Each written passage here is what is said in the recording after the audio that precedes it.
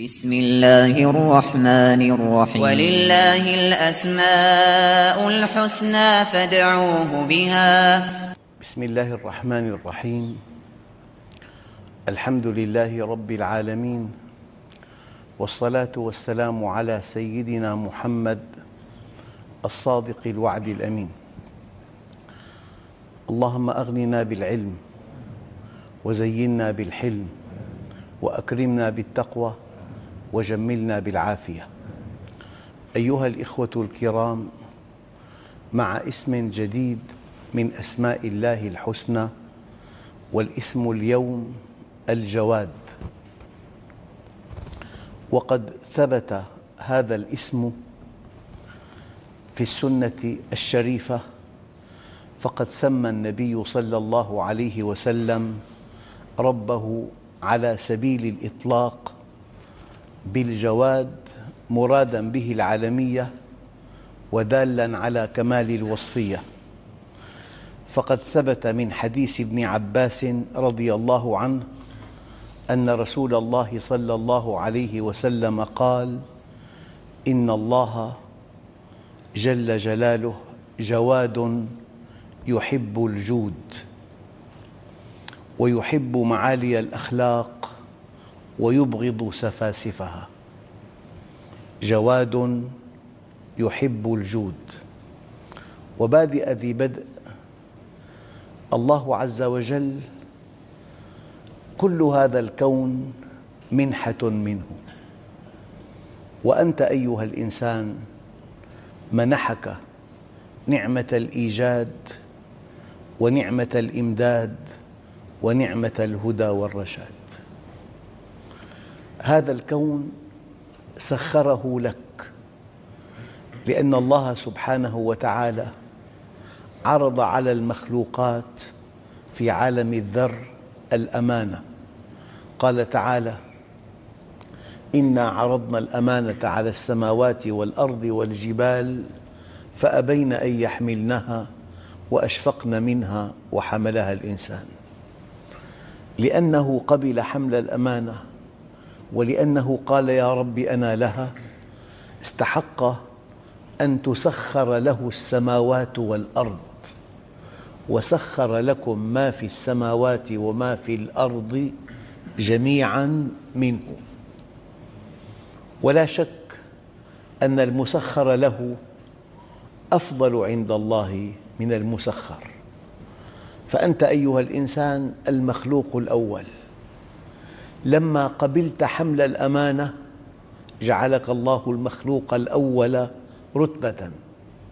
فقد قال الإمام علي كرم الله وجهه: ركب الملك من عقل بلا شهوة، وركب الحيوان من شهوة بلا عقل، وركب الإنسان من كليهما. فإن سمى عقله على شهوته أصبح فوق الملائكة، وإن سمت شهوته على عقله أصبح دون الحيوان. إذن وجودنا على وجه الأرض منحة من الله. هذه المنحة اقتضت أن نكلف أن نعبده. فعلة وجودنا على وجه الأرض أن نعبد الله. قال تعالى: وما خلقت الجن والإنس إلا ليعبدون. علة وجودنا، أنت حينما تذهب إلى بلد لتنال الدكتوراه، بلد كبير كبير، في حدائق، في وزارات، في ملاهي، في دور سينما، في متاحف، في أسواق. أنت بهذا البلد لك هدف واحد، علة وجودك في هذا البلد أن تعبد الله. علة وجودك في هذا البلد أن تنال الدكتوراه. وعلة وجود الإنسان في الأرض أن يعبد الله. الدليل: وما خلقت الجن والإنس إلا ليعبدون. أيها الإخوة، ما دامت علة وجودنا أن نعبد الله، أي شيء في الكون يقربك من الله مشروع، وأي شيء في الكون يبعدك عن الله غير مشروع. هي حقيقة كبرى، تماما كما لو أن الطالب ذهب إلى بلد ليدرس، أي شيء يقربه من تحقيق هدفه مشروع، وأي شيء يبعده عن هدفه غير مشروع. لذلك أيها الإخوة الكرام، نحن في أمس الحاجة إلى فهم هذا المعنى الدقيق. وما خلقت الجن والإنس إلا ليعبدون. الإنسان هو المخلوق الأول رتبة، فإذا عرف الله واستقام على أمره سبق الملائكة المقربين، وإذا غفل عن الله وتفلت من منهجه انحط إلى أسفل سافلين. وهؤلاء البشر أيها الإخوة على اختلاف مللهم ونحلهم وانتماءاتهم وأعراقهم وأنسابهم ومذاهبهم وطوائفهم واتجاهاتهم وأطيافهم، هم عند الله رجلان لا ثالث لهما. رجل عرف الله فانضبط بمنهجه وأحسن إلى خلقه فسلم وسعد في الدنيا والآخرة، ورجل غفل عن الله وتفلت من منهجه فشقي وهلك في الدنيا والآخرة، ولن تجد نموذجاً ثالثاً. هذا تقسيم رب السماوات والأرض.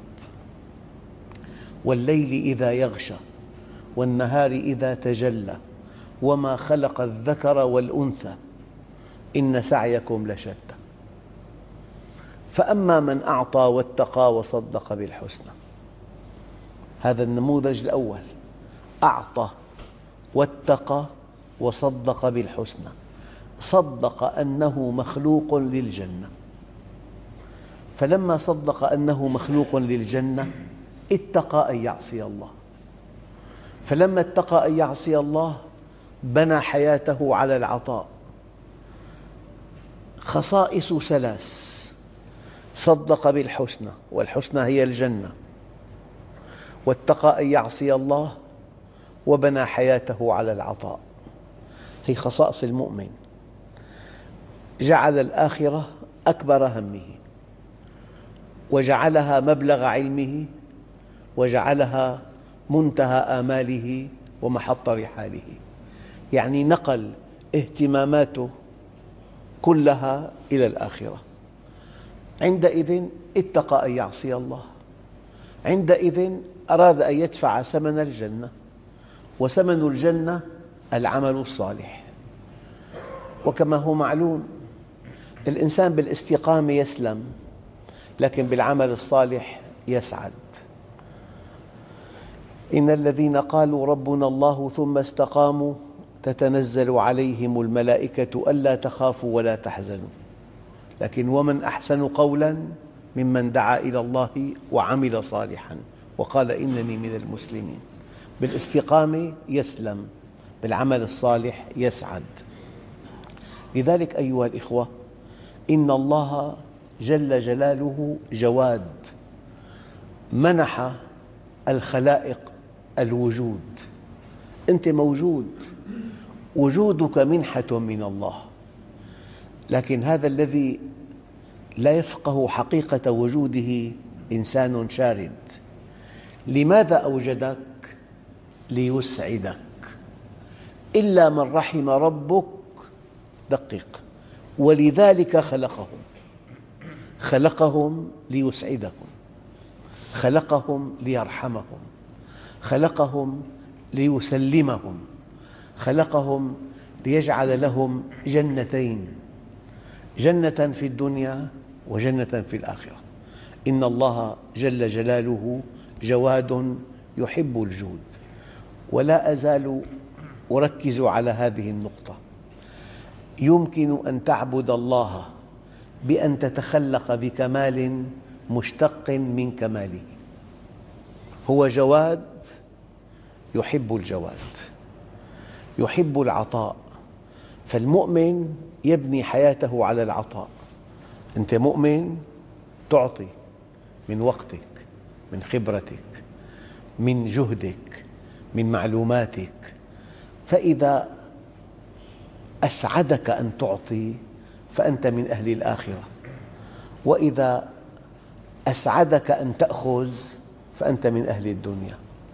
ببساطة بالغة يمكن أن تقيم نفسك ما إذا كنت من أهل الدنيا أو من أهل الآخرة، أي ما الذي يسعدك، أن تعطي أم أن تأخذ؟ إن الله جواد يحب الجود. دقق الآن: ويحب معالي الأخلاق ويبغض سفاسفها. إن الله كره لكم قيل وقال وإضاعة المال وكثرة السؤال. في إنسان همومه عالية جدا، في إنسان تافه لا نقيم لهم يوم القيامة وزنا، ما له وزن، لهم صغار عند الله. لا يبالي الله بأي أودية الدنيا هلك الإنسان الشارد، يعني غارق في ملذاته، غارق في سفاسف الأمور، في أشياء لا تقدم ولا تؤخر. ما هو الضابط في هذا؟ الضابط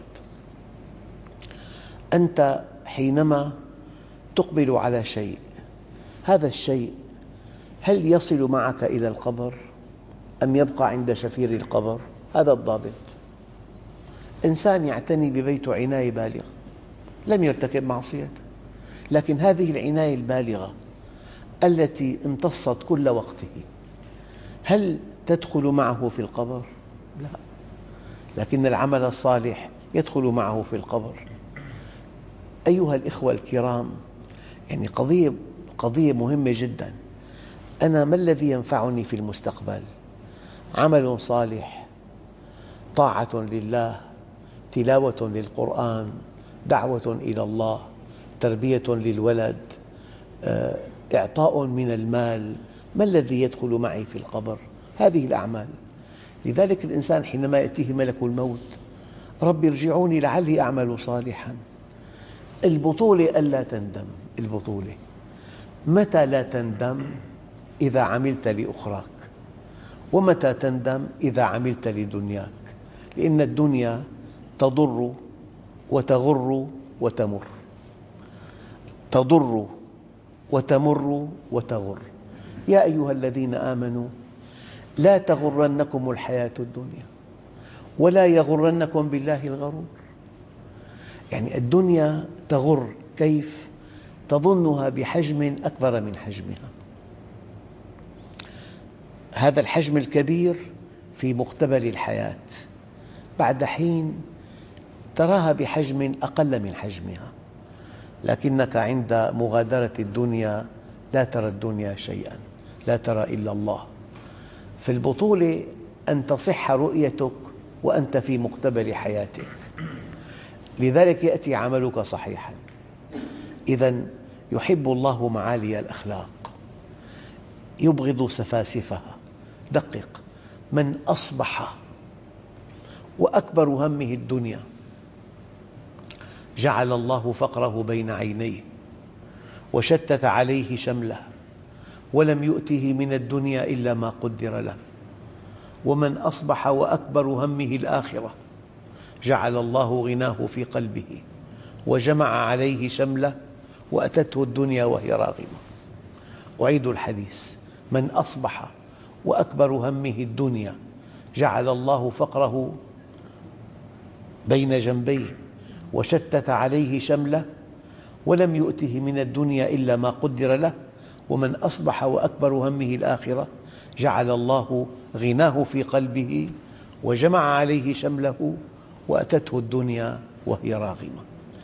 لذلك إن الله جواد يحب الجود ويحب معالي الأخلاق ويبغض سفاسفها. ورد في الحديث القدسي الصحيح: إني والإنس والجن في نبأ عظيم، أخلق ويعبد غيري وأرزق ويشكر سواي، خيري إلى العباد نازل وشرهم إلي صاعد، أتحبب إليهم بنعمي وأنا الغني عنهم، ويتبغضون إلي بالمعاصي وهم أفقر شيء إلي. من أقبل علي منهم تلقيته من بعيد، ومن أعرض عني منهم ناديته من قريب. أهل ذكري أهل مودتي، أهل شكري أهل زيادتي، أهل معصيتي لا أقنطهم من رحمتي. إن تابوا فأنا حبيبهم، وإن لم يتوبوا فأنا طبيبهم. أبتليهم بالمصائب لأطهرهم من الذنوب والمعايب. الحسنة عندي ب10 أمثالها وأزيد، والسيئة بمثلها وأعفو. وأنا أرأف بعبدي من الأم بولدها، وأنا أرأف بعبدي من الأم بولدها. وفي الحديث القدسي: يا عبادي كلكم ضال إلا من هديته فاستهدوني أهدكم. يا عبادي كلكم جائع إلا من أطعمته فاستطعموني أطعمكم. يا عبادي كلكم عار إلا من كسوته فاستكسوني أكسكم. يا عبادي لو أن أولكم وآخركم وإنسكم وجنكم كانوا على أتقى قلب رجل واحد منكم ما زاد في ملكي شيئا. ولو أن أولكم وآخركم وإنسكم وجنكم كانوا على أفجر قلب رجل واحد منكم ما نقص في ملكي شيئا. ولو أن أولكم وآخركم وإنسكم وجنكم وقفوا على صعيد واحد وسألني كل واحد منكم مسألته ما نقص ذلك من ملكي إلا كما ينقص المخيط إذا غمس في مياه البحر. ذلك لأن عطائي كلام وأخذي كلام. فمن وجد خيراً فليحمد الله، ومن وجد غير ذلك فلا يلومن إلا نفسه. منهج: إن جاءت الأمور كما تحب يجب أن تحمد الله عز وجل. إن جاءت على غير ما تحب لا تلومن إلا نفسك، لا تلومن إلا نفسك. وما أصابكم من مصيبة فبما كسبت أيديكم ويعفو عن كثير. الإنسان حينما يفقه حكمة المصيبة ينضبط. حينما تفهم على الله حكمة المصيبة تكون قد قطعت 4 أخماس الطريق إلى الله عز وجل. أيها الإخوة، روى الترمذي في سننه من حديث سعد بن أبي وقاص أن النبي صلى الله عليه وسلم قال: إن الله طيب يحب الطيب. يعني إذا قدمت صدقة لتكن من أطيب مالك، إذا قدمت هدية لتكن من أطيب الهدايا، لأن الله طيب ولا يقبل إلا طيب. هؤلاء الذين ينفقون شيئا يكرهونه، ينفقون طعاما تعافه أنفسهم، هؤلاء لا يتقربون إلى الله بهذا الشيء. إن الله طيب يحب الطيب، نظيف يحب النظافة. النظافة من الإيمان.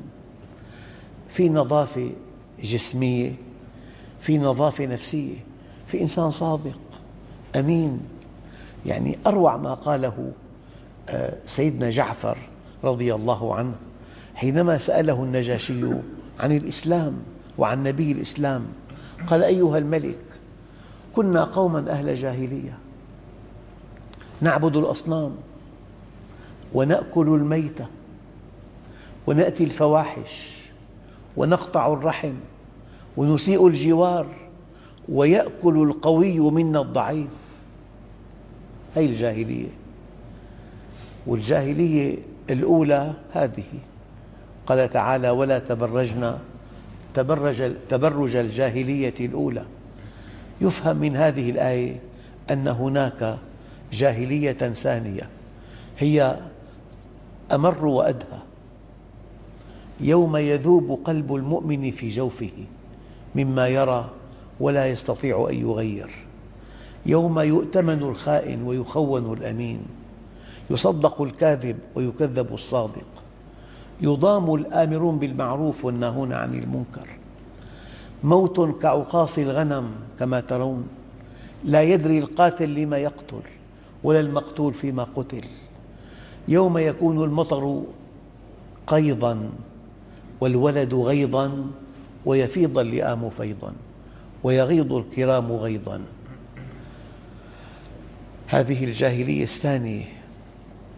الجاهلية الأولى التي قال عنها سيدنا جعفر: نأكل الميت ونأتي الفواحش ونقطع الرحم ونسيء الجوار ويأكل القوي منا الضعيف، حتى بعث الله فينا رجلا نعرف أمانته وصدقه وعفافه ونسبه.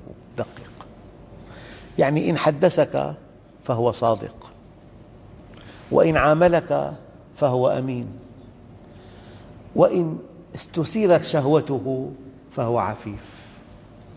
هذه صفات المؤمن، هذه أركان الاستقامة. إن حدثك فهو صادق، إن عاملك فهو أمين، إن استثيرت شهوته فهو عفيف. وتاج ذلك نعرف نسبه. فدعانا إلى الله لنعبده ونوحده ونخلع ما كان يعبد آباؤنا من الحجارة والأوثان، وأمرنا بصدق الحديث وأداء الأمانة وصلة الرحم وحسن الجوار والكف عن المحارم والدماء. هذا هو الإسلام. الإسلام مجموعة قيم أخلاقية. أما حينما أقول بني الإسلام على 5، الخمس شيء والإسلام شيء آخر. بني الإسلام مجموعة قيم أخلاقية. الإيمان هو الخلق، فمن زاد عليك في الخلق زاد عليك في الإيمان، وإنك لعلى خلق عظيم. يعني ما لم تكن أخلاقك صارخة، ما لم يكن التواضع، الحب، الرحمة، الصدق، الأمانة، الكرم، العطاء، العفو، الحلم، لا ترقى إلى مستوى المؤمنين. أما الصلاة والصيام والحج والزكاة هذه عبادات شعائرية، لكن الأصل العبادة التعاملية، بل إن العبادة الشعائرية لا تقبل ولا تصح إلا إذا صحت العبادة التعاملية. لذلك قال بعض العلماء: ترك دانق من حرام خير من 80 حجة بعد الإسلام. والله لأن أمشي مع أخ في حاجته خير لي من صيام شهر واعتكافه في مسجدي هذا. الصلاة عبادة شعائرية. يؤتى برجال يوم القيامة لهم أعمال كجبال تهامة يجعلها الله هباء منثورا. قيل: يا رسول الله جلهم لنا، يعني صفهم لنا. قال: إنهم يصلون كما تصلون ويأخذون من الليل كما تأخذون، ولكنهم إذا خلوا بمحارم الله انتهكوها. انتهت الصلاة. الصوم: من لم يدع قول الزور والعمل به فليس لله حاجة في أن يدع طعامه وشرابه. الحج: من حج بمال حرام ووضع رجله في الركاب وقال: لبيك اللهم لبيك، ينادى: أن لا لبيك ولا سعديك وحجك مردود عليك. الزكاة: قل أنفقوا طوعا أو كرها لن يتقبل منكم إنكم كنتم قوما فاسقين. العبادات الشعائرية لا تصح ولا تقبل إلا إذا صحت العبادات التعاملية. فلذلك إن الله طيب يحب الطيب، نظيف يحب النظافة، كريم يحب الكرم، جواد يحب الجود. فنظفوا أفنيتكم ساحات دوركم ولا تشبهوا باليهود.